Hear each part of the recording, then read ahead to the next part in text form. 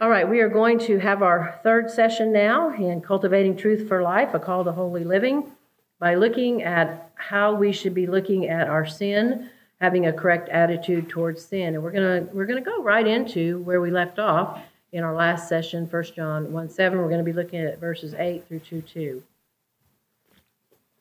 So if you would turn in your Bible to 1 John 1, we'll begin with verse 8. Let's pray and we'll begin our time. Lord, we do bow before you this afternoon, this morning, that you would help us to correct our thinking regarding sin. Father, we know that if we're going to live a holy life, we have to hate sin. We know you hate it. We know that you're angry with the wicked every day. You don't look lightly upon our sin. Father, it was because of sin that you came into the world and died for that, and I pray that we would realize how heinous our sin is.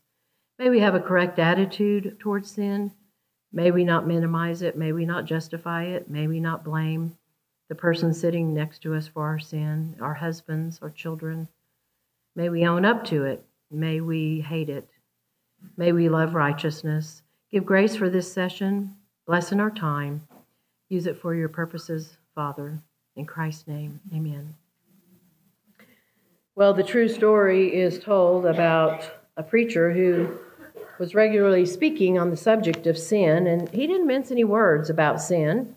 He defined sin as an abominable thing that God hates. And one day, one of the members of his congregation came to him and he said, preacher, I wish you would quit using the word sin. That's an ugly word. He said, I don't think it's helping our young people in any way. You're just speaking too plain about it. And he said, I think you should use words like this. How about inhibition, error, mistake? Or how about even a twist in our nature? Why don't you use one of those words instead of sin? The pastor very wisely said, I understand what you mean. And he went to his desk in his office, and he took out a bottle, and he said, you see this bottle? He said, it contains strychnine. You see the red label here says poison. Would you suggest I change the label and paste one on it that says wintergreen? The more harmless the name, the more dangerous the dose will be. Sin. We don't like to talk about it, do we? Maybe some of you would like to relabel it as an error or a mistake, like that man in that pastor's church. But ladies, what should be our attitude towards sin as a child of God? Should we deny it, justify it, ignore it? Well, John gives us two attitudes towards sin in this text that we're going to study here in our third lesson. And may I say that you either have one or the other. You can't have both. You can't have both attitudes. You either have one or the other. One proves you're walking in the light and not in darkness, and the other proves you're walking in darkness and not in the light. Now, as I read the text, notice how many times John mentions the word sin. Anytime anything's repeated in Scripture, it's there for a purpose. So follow along with me, 1 John 1, 8 through 2. If we say that we have no sin, we deceive ourselves, and the truth is not in us. If we confess our sins, he is faithful and just to forgive us our sins and to cleanse us from all unrighteousness. If we say we have not sinned, we make him a liar, and his word is not in us. My little children, these things write unto you, that you sin not. And if any man sin, we have an advocate with the Father, Jesus Christ the righteous. And he is a propitiation for our sins, and not for our sins only, but also for the sins of the whole world. Did you notice how many times John mentioned sin? Depends on your translation. Some there's 7, some there's 8. So it depends on what translation you are reading out of. Ladies, we need to have a correct attitude towards sin. And we are going to see in this lesson that we should have one or the other. We have a wrong attitude mentioned in verses 8 and 10, and then the right attitude mentioned in verse 9 and 2, 1 and 2. Now, we just got finished going over 5 through 7, and John is really still reflecting on those who walk in the light versus those who are walking in darkness. Ladies, if you're walking in the light, you're going to have a right attitude towards sin. If you're walking in darkness this morning, you're going to have an improper attitude towards sin. So let's look, first of all, let's have the bad news first, okay? The wrong attitude towards sin. Look at verse 8. If we say we have not sinned or no sin, we deceive ourselves and the truth is not in us. So here again, we have the guys that are saying, they're saying all this. If we say this, if we say we have no sin, we deceive ourselves. In fact, the Greek is they're boasting about it. We have no sin.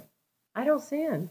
I have a friend I disciple in Tulsa. She's a golf professional, and she teaches golf. And she said one of the pastors of the Word of Faith, Tulsa's really known as the heresy capital of the world. That's where the Word of Faith movement started.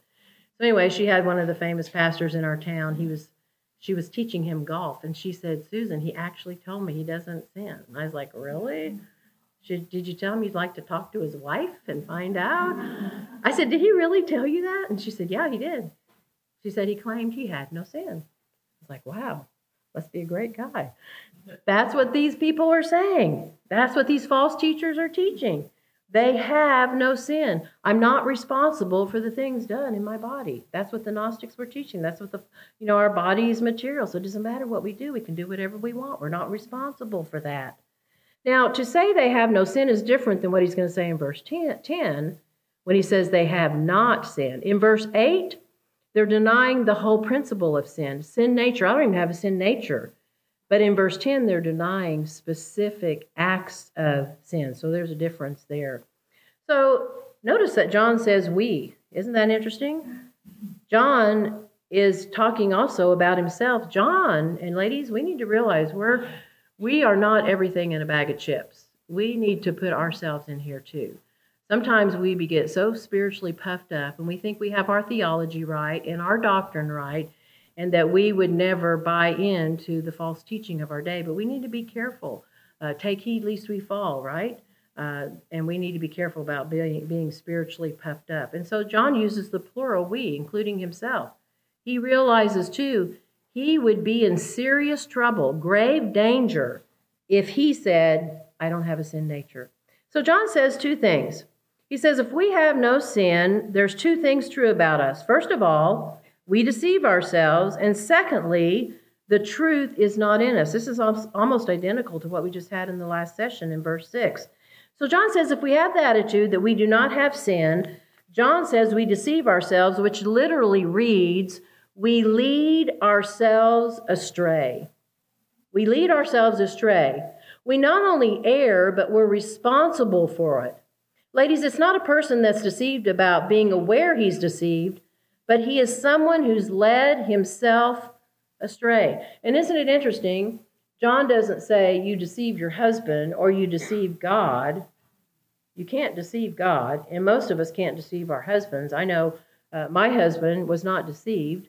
As I mentioned earlier, he almost called off our wedding the night before we got married because I had a temper tantrum at our rehearsal because I wanted to go through it twice, and he didn't want to, and that was not the first time I'd had a temper tantrum in front of him. And he began to realize that anger was a huge part of my life, and it was for the first 10 years of our marriage. And I would tell you stories, but they would make your hair stand on your head, which it is on your head, but it make it stand up. But I had a terrible temper. That's why he used to say, Susan, I'm going to put on your headstone. She did it her way. So, but ladies, we don't deceive people around us. You know, the people that you're closest to, they know. I mean, you might deceive yourself, but you're not deceiving your husband, your kids. One of the biggest mistakes you can make as a parent is to live a life of hypocrisy. To tell your kids one thing, but you live out another thing, right? We need to be the same. And so we don't deceive God. We don't deceive those that are closest to us. We lead ourselves astray. Ladies, everything is naked and open to the eyes of him with whom we have to do. God knows. God knows. The second thing that is true about those who say they have no sin, not only do they deceive themselves, but secondly, he says the truth is not in them. What does that mean? It means we have misled ourselves concerning the truth of the gospel, the truth of Christ himself. Ladies, Jesus Christ is the way, the truth, and the life. So we're saying, I have a special relationship with God. I know God. But I'm not living like a Christian. I don't have a sin nature. I don't have a sin nature like you do. And so he says, you're false and you're not a true believer. Ladies, the opposite of saying we have no sin is to realize we do sin and we confess our sins. That is the attitude of those walking in the light. Ladies, that is the proper attitude towards sin. Look at verse 9. However, if we confess our sins, he's faithful and just to forgive us and cleanse us from all unrighteousness.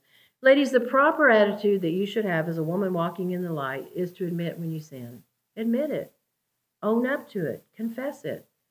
What does it mean to confess it? It means to say the same thing. The same thing God says about your sin. The truth about your sin. The truth about what God says. Ladies, this is a woman who's conscious that she has done wrong. She's convicted that she has sinned and she admits it.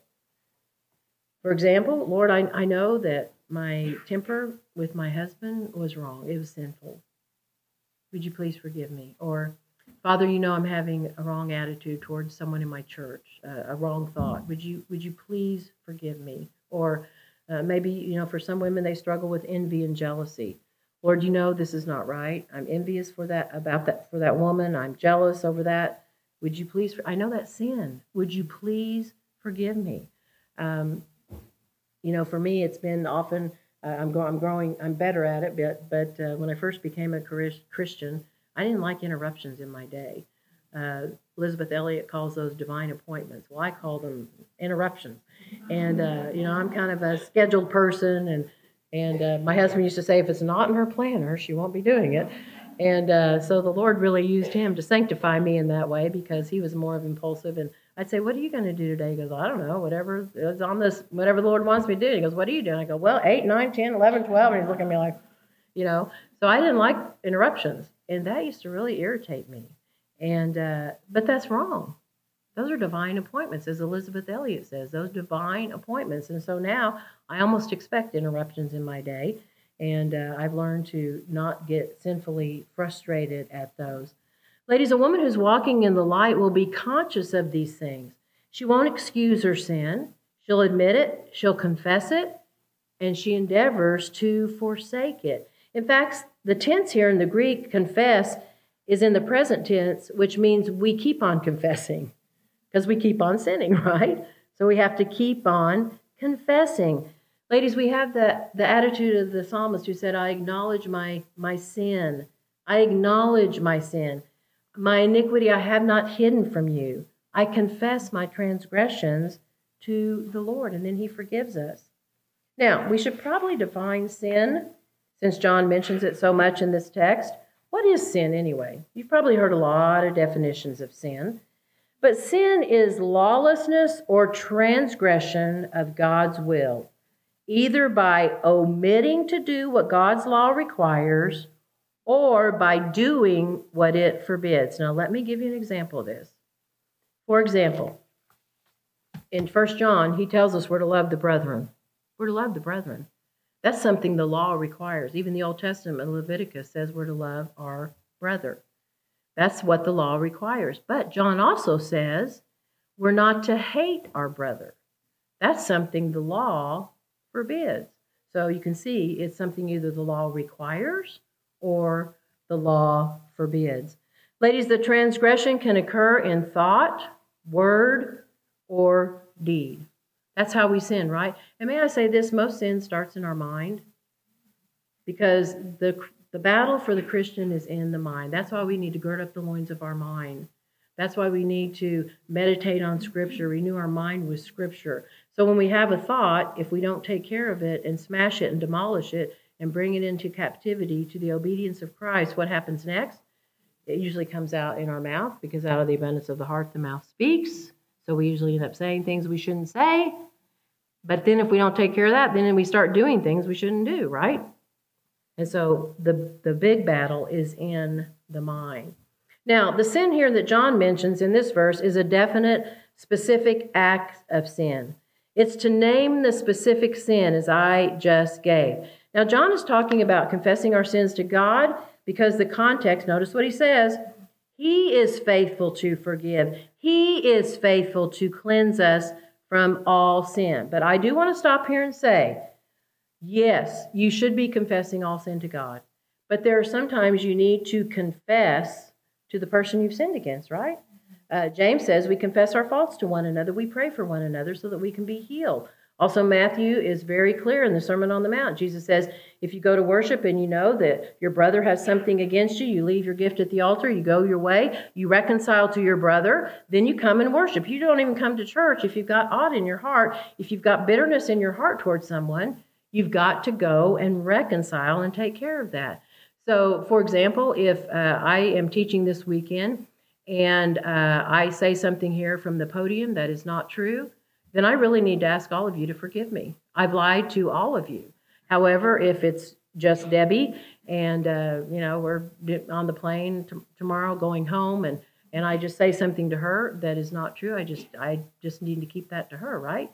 So it doesn't mean you go around confessing all your sins to everybody. That's probably not wise. And, God forgives, men don't. But they should, but many times they don't. But if you've done something towards someone, you do need to ask for forgiveness from that person. Now, John gives the first benefit of confessing our sins. Isn't it interesting that just as there are two consequences of saying we have no sin, there are two consequences of those who admit their sin and confess it? Notice the first one. The first one is that God will be faithful and just to forgive us our sins. What does that mean, he's faithful? He's faithful to his covenant that he made, remember? As far as the east is from the west, so far as he removed our transgressions from us. He remembers our sin no more. I love the example in the Old Testament. Remember when the priest would get a goat and he'd lay his hands on the goat and confess all the sins of Israel? And then he would send that goat away out into the field, and that goat was never to be seen again. What was that a symbol of? Our sins. They're forgiven. They're remembered no more. We're the ones that bring them back up, right? Or Satan does. Satan's a good one. He's the accuser of the brethren, right? And he's always saying, remember that sin, remember that, remember that. No, God has completely removed the transgressions from us. He's faithful. Ladies, he's dependable. And if you say that God doesn't forgive your sins, you're calling him a liar. He's faithful and just forgive him. I know women that continue to live in their past. I go, God's forgiven you for that. Quit bringing it up. Quit mulling it over. It's been cleansed by him. He's not only faithful, but John says he's just. What does that mean? God cannot overlook our sin. He can't let us get away with it. Aren't you glad? I know there's some times that I put off certain things because I don't want to have to go to the person and try to, it's like it's a really humbling thing. I remember, I think it was a couple months ago, I needed to go to one of our elders and confess to him something. And I was like, I don't want to do this. But you know what? The Holy Spirit wouldn't let me go. And ladies, God doesn't either. He doesn't let us get away with it. He's also just in the sense that if we don't confess our sins, ladies, he will hold us accountable for that. And sometimes if we go on living in sin, we bear the consequences of that, even as a Christian. Read Deuteronomy 28 sometime, the blessings and cursings, blessings of obedience, cursings of disobedience. We know from 1 Corinthians that there were some that were sick, some that had even died because they were taking the Lord's Supper unworthily with sin, unconfessed sin that they would not take care of. And so sometimes if we don't do that, there are consequences. God is just. He cannot condone our sin. But he's also just in the sense that it would be wrong if he withheld forgiveness of our sins. And he doesn't withhold that if we confess. He's faithful and just to forgive us. Ladies, his faithfulness and his justice are not dependent on our confession, but rather when we do confess, you can find him to be faithful and you can find him to be just. What's he faithful and just to do? To forgive us. Send those sins away. Cancel our debts. Dismiss our charges. Ladies, he releases you from that sin. Isn't that great? Then you can go about your day and your conscience is clear and move on, right? I know when I was reading the life of David Brainerd one time, the life and diary of David Brainerd, my husband said, honey, be careful reading that book.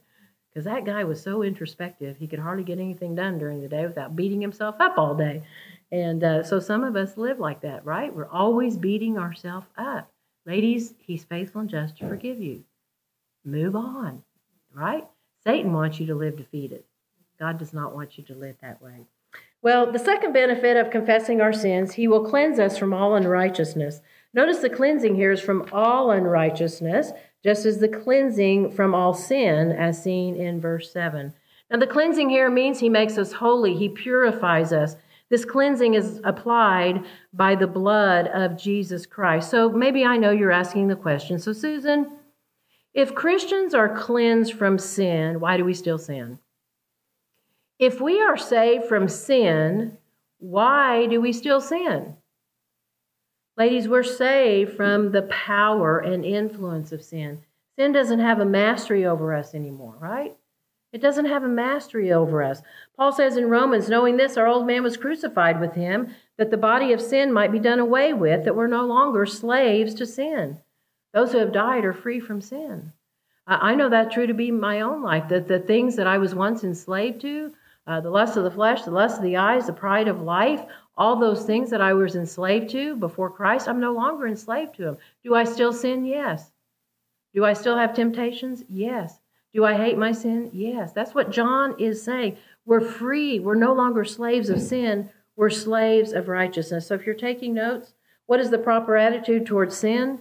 Ladies, admit it and confess it. Admit it and confess it. Well, John now goes back to mention those who will continue to say they have not sinned in verse 10, and he adds 2 more consequences of that improper attitude.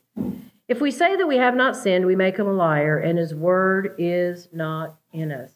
Now, this time, they're claiming not that they just don't have a sin nature, but now they're denying they've ever even committed a single act of sin. I have met people like this. I don't know if you have.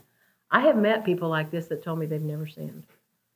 And I will tell you, they're a little challenging to be around because they think they're everything, you know. Now, I would trust that most of you would say, Susan, I know I sin. I know I sin. But ladies, even those of us that know we sin, we're pretty good sometimes about justifying it, aren't we? You don't know my husband. It was the time of the month. My husband used to say, you should pray before that time of the month. And then not only did I start praying, I just kept my mouth shut for 3 days because I knew in 3 days it'd all be over. I wouldn't feel like that anymore, right? But I've heard people that they justify it. You just don't know what I'm going through. I was lonely. I was hungry. I was fearful. In fact, one woman shared with me one time an acronym HALT, H-A-L-T. This is when Satan attacks you. When you're hungry, angry, lonely, and tired. And so I learned when I was tired, don't get into anything with anybody. Just go to bed.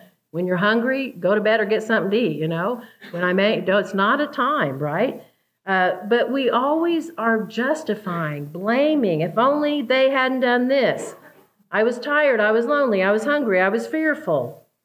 We're not coming clean with our sin, right? We're justifying it.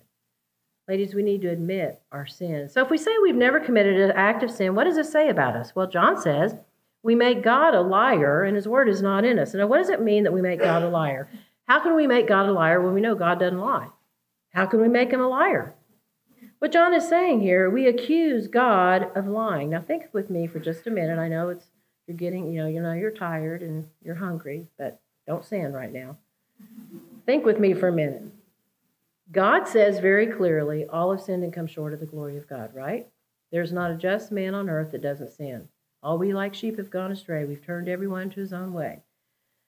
So to say, I have not sinned, is to deny the principle of sin, and it makes God a liar, who's already said, all have sinned and come short of the glory of God.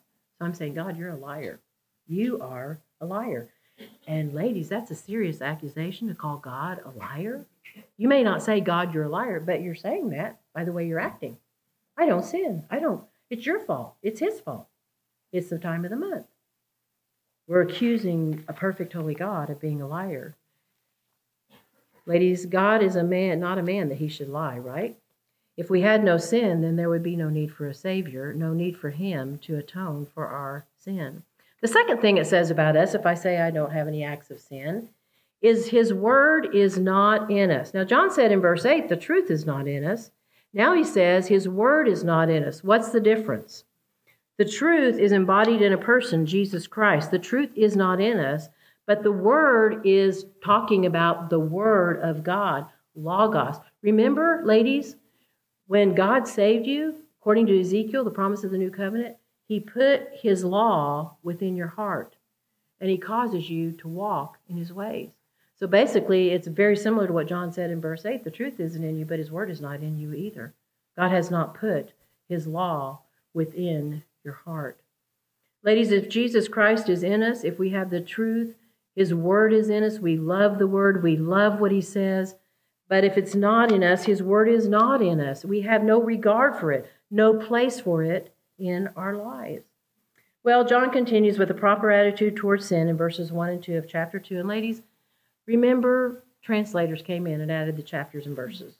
I wish it wasn't here because I don't know why they did this.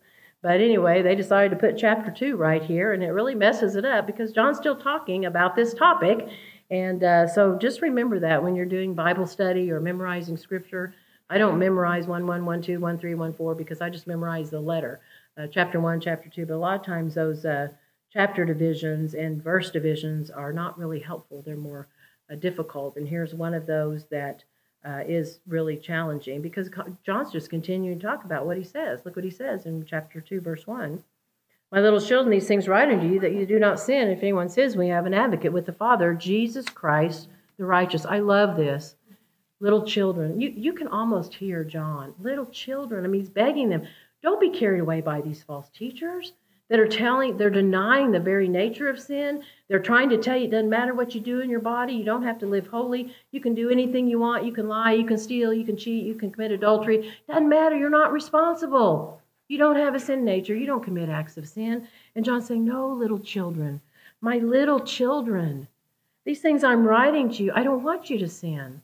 Don't listen to the false teachers of your day. And then he gives another purpose for writing this epistle. He says, I'm writing this to you so that you do not sin. I don't want you to sin. Avoid sin. Refuse sin. Run away from it.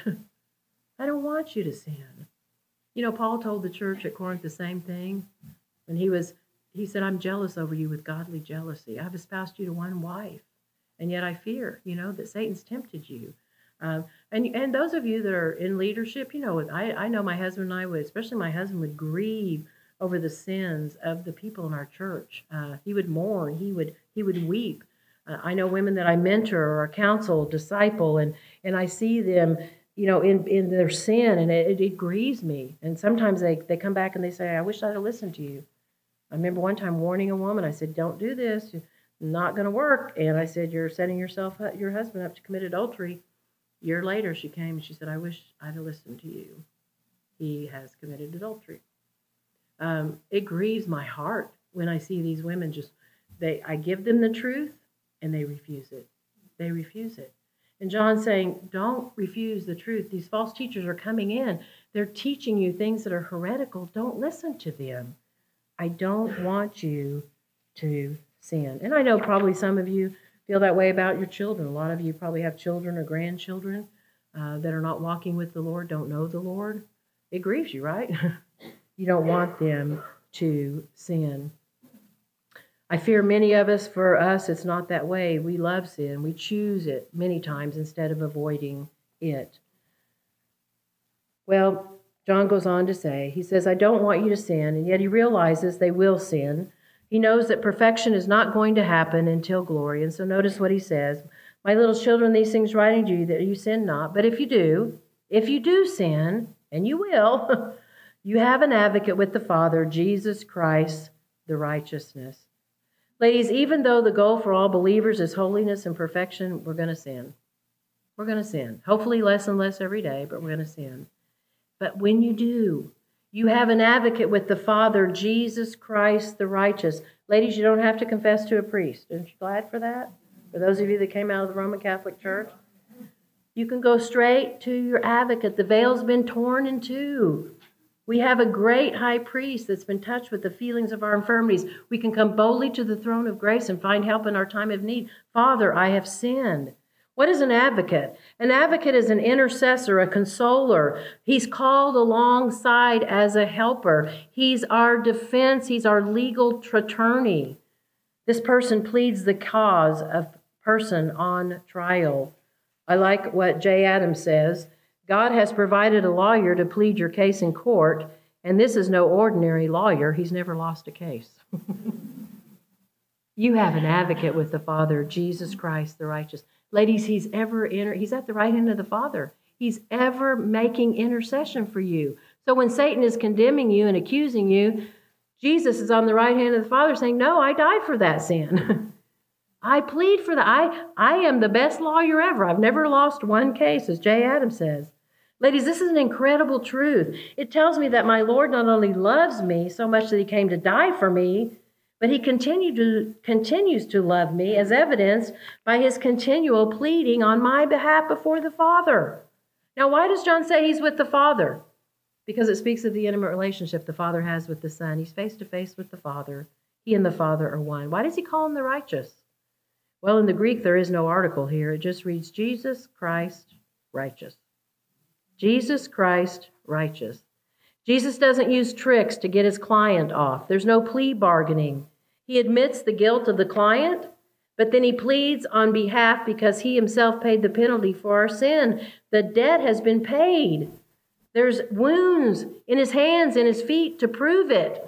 Jesus Christ righteous is the only one who can cleanse us from all unrighteousness, right? Well, Jesus Christ is not only our advocate, but John tells us another wonderful truth about our Savior in verse 2. And he himself is a propitiation for our sins, and not for ours only, but also for the sins of the whole world. What does it mean he's a propitiation for our sins?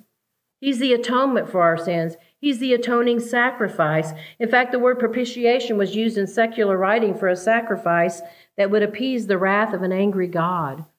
Ladies, this seems to suggest God is justifiably angry at the wicked every day, but his Son, Jesus Christ, made the atoning sacrifice, the propitiation. It appeased the wrath of God on man's sin. We do sin. Don't deny your sin. You do sin. And therefore, you are in need of someone to be the propitiation for your sin. And then he goes, this has added a lot of confusion to a lot of people. Not only is he the propitiation for our sins, but also the sins of the whole world. And you're saying, okay, is John a universalist? Is everybody going to go to heaven? No, he is not. There's two thoughts here, and don't stone me if you don't agree with either one of them. But no, he is not a universalist. John is writing to a Jewish audience. So more than likely when he says the sins of the whole world, he could be referring to the Gentiles. We know from Romans 11, the Jews rejected Messiah, and so the Gentiles were grafted in. So what is he? He's the Savior of all kinds of people. Gentile, Jews, male, female, slave, free, there's all kinds of people. That's one thought. Also, the second thought, because I want to be fair to the other interpretation, is that Christ, yes, Jesus Christ so loved the world, he gave his only begotten Son. God is not willing that any should perish, but all should come to repentance. Christ loved the world. Christ died for the world. But only those who believe have the wonderful blessing of having their sins atoned for, their sins died for. So you can take either interpretation. You can even take a third one if you want.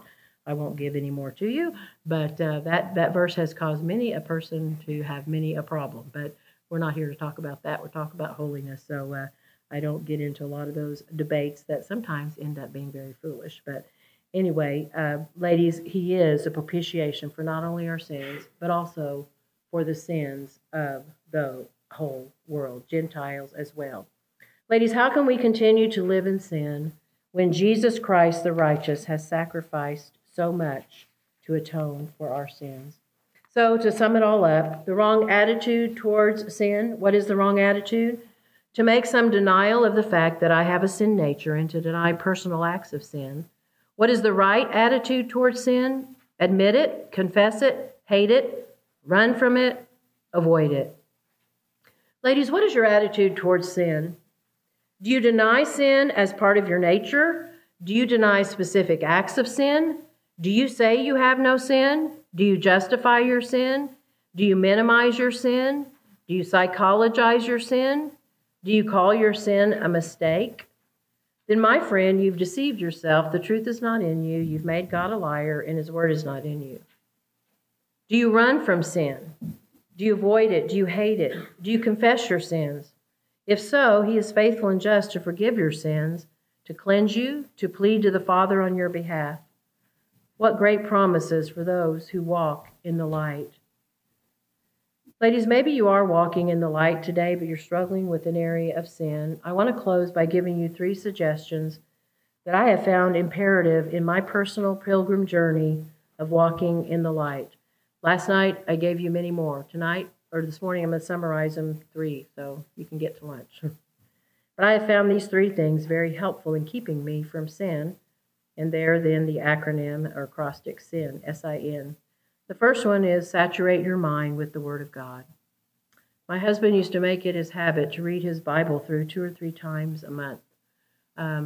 After he passed a couple of years ago, a year later, I'm going to start reading more. I mean, I do read through the scriptures every year and make memorization a habit as well. But I thought I'm going to start reading just more because I would see him reading his Bible all the time. So I thought, well, I'll just add 20 minutes a day. I'm now on my 4th reading this year. And I have to say that saturating my mind with more Scripture has given me a better understanding of the whole of Scripture. So when you think about it, 20 minutes a day is nothing, right? 20 minutes for God is nothing. And 20 minutes a day, you can read your Bible through probably 4 or 5 times a year. That's an amazing, if you're reading with understanding. But we need to be saturating our mind with Scripture, all 66 books. I believe a child of the Lord should be reading through the Scripture systematically, Genesis through Revelation. Memorize it. Meditate on it. Ladies, we need to be saturating our mind with Scripture. The next is the I, involvement in others' lives. We talked about this last night. Ladies, we need to be involved in each other's life. A man who isolates himself brings himself to destruction. I know growing up, I used to hear idle hands are the devil's workshop. I know that's not in the Bible. But do you realize how many times we are encouraged to be involved in each other's lives? We're not to be wasting our life. Some of you are wasting your life. I'm hearing now from women who say they have Christian husbands, and they're gaming all night. I'm like, what in the world? Wasting their life. Playing video games all the time. There's people out there dying and going to hell, or people in your church body that need encouragement or a meal brought to them, and we're wasting our time 4 to 6 hours a day. I know some women be on social media, but they won't spend 5 minutes in the Word of God. Ladies, we need to be involved in each other's lives. Listen to these one another's. Love one another. Exhort one another. Consider each other. Edify each other. Comfort each other. Admonish each other. Forgive each other. Forbeareth each other. Serve each other. Prefer each other. If you did all those, you wouldn't have time for all those trivial drippings, would you? If you were truly a part of the body life and serving, ladies, we would not be spend so much time wasting on trivial pursuits. As we die to ourselves and minister to others, we find ourselves with less time to get into trouble. Idle hands are the devil's workshop. I believe women with too much time on their hands can waste their time and feed their minds with things that are not good. The last is the N. The N, need for intercessory prayer. Ladies, there is a need for intercessory prayer. We talked about this last night. Watch and pray that you don't enter in temptation. The spirit is willing, the flesh is weak. You know, part of the armor in Ephesians 6 is prayer. You know how you're going to fight the devil? You've got to pray. Pray always, all the time. Pray without ceasing. Ladies, we need to be serious about our sin. Well, I would echo in closing with the age-old Apostle John, who appealed to these believers, do not sin. My little children, do not sin. But if you do, you have an advocate with the Father, Jesus Christ the righteous. I pray we have the right attitude of sin. I pray we have the attitude of the evangelist Billy Sunday, who once said this about sin. I'm against sin. I'm going to kick it as long as I've got a foot. I'm going to fight it as long as I've got a fist. I'm going to butt it as long as I've got a head. I'm going to bite it as long as I've got a tooth. And when I'm old and fistless, and footless and toothless, I'm going to gum it till I go home to glory, and it goes home to perdition. So there you go. Let's pray. Father, I do pray that we would hate our sin, that we would not hug it, Lord, that we would not deny it either. We want to make sure that we are clean with you and with others when we do sin. But, oh, Father, may the words of John just permeate. We have an advocate with the Father, Jesus Christ the righteous, and he is the satisfaction for our sins. Thank you. Thank you so much that we don't have to go around with these heavy laden burdens of sin. You are the great burden bearer. Thank you so much. We pray that you would bless now and the remainder of our time for your glory in Christ's name. Amen.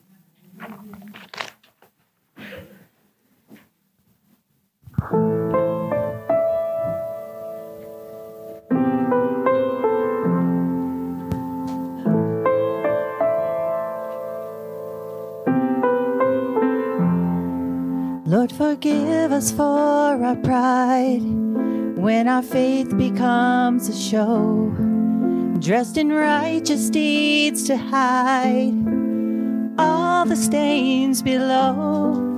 We have judged your sons and daughters for the sin that is our own. May we now forgive each other and lay down our stones.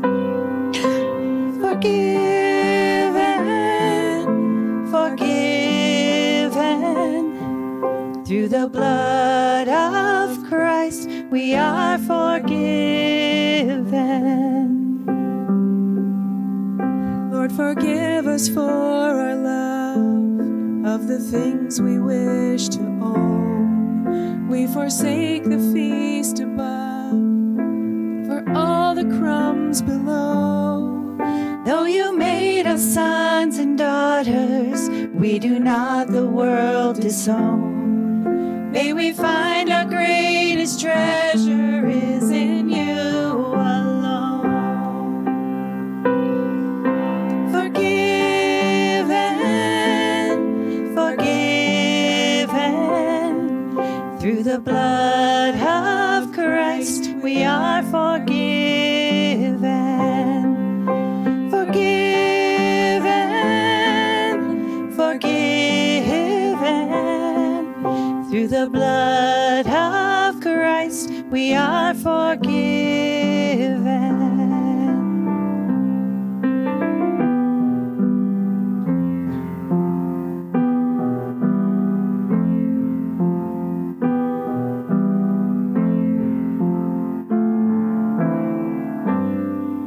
Lord, forgive us for our shame when we can't release the past, when we're quick to take the blame, but forget we're free at last. We avoid your sons and daughters for the fear we don't belong. Give us eyes to see each other through your only Son. Forgiven, forgiven, through the blood of Christ we are forgiven.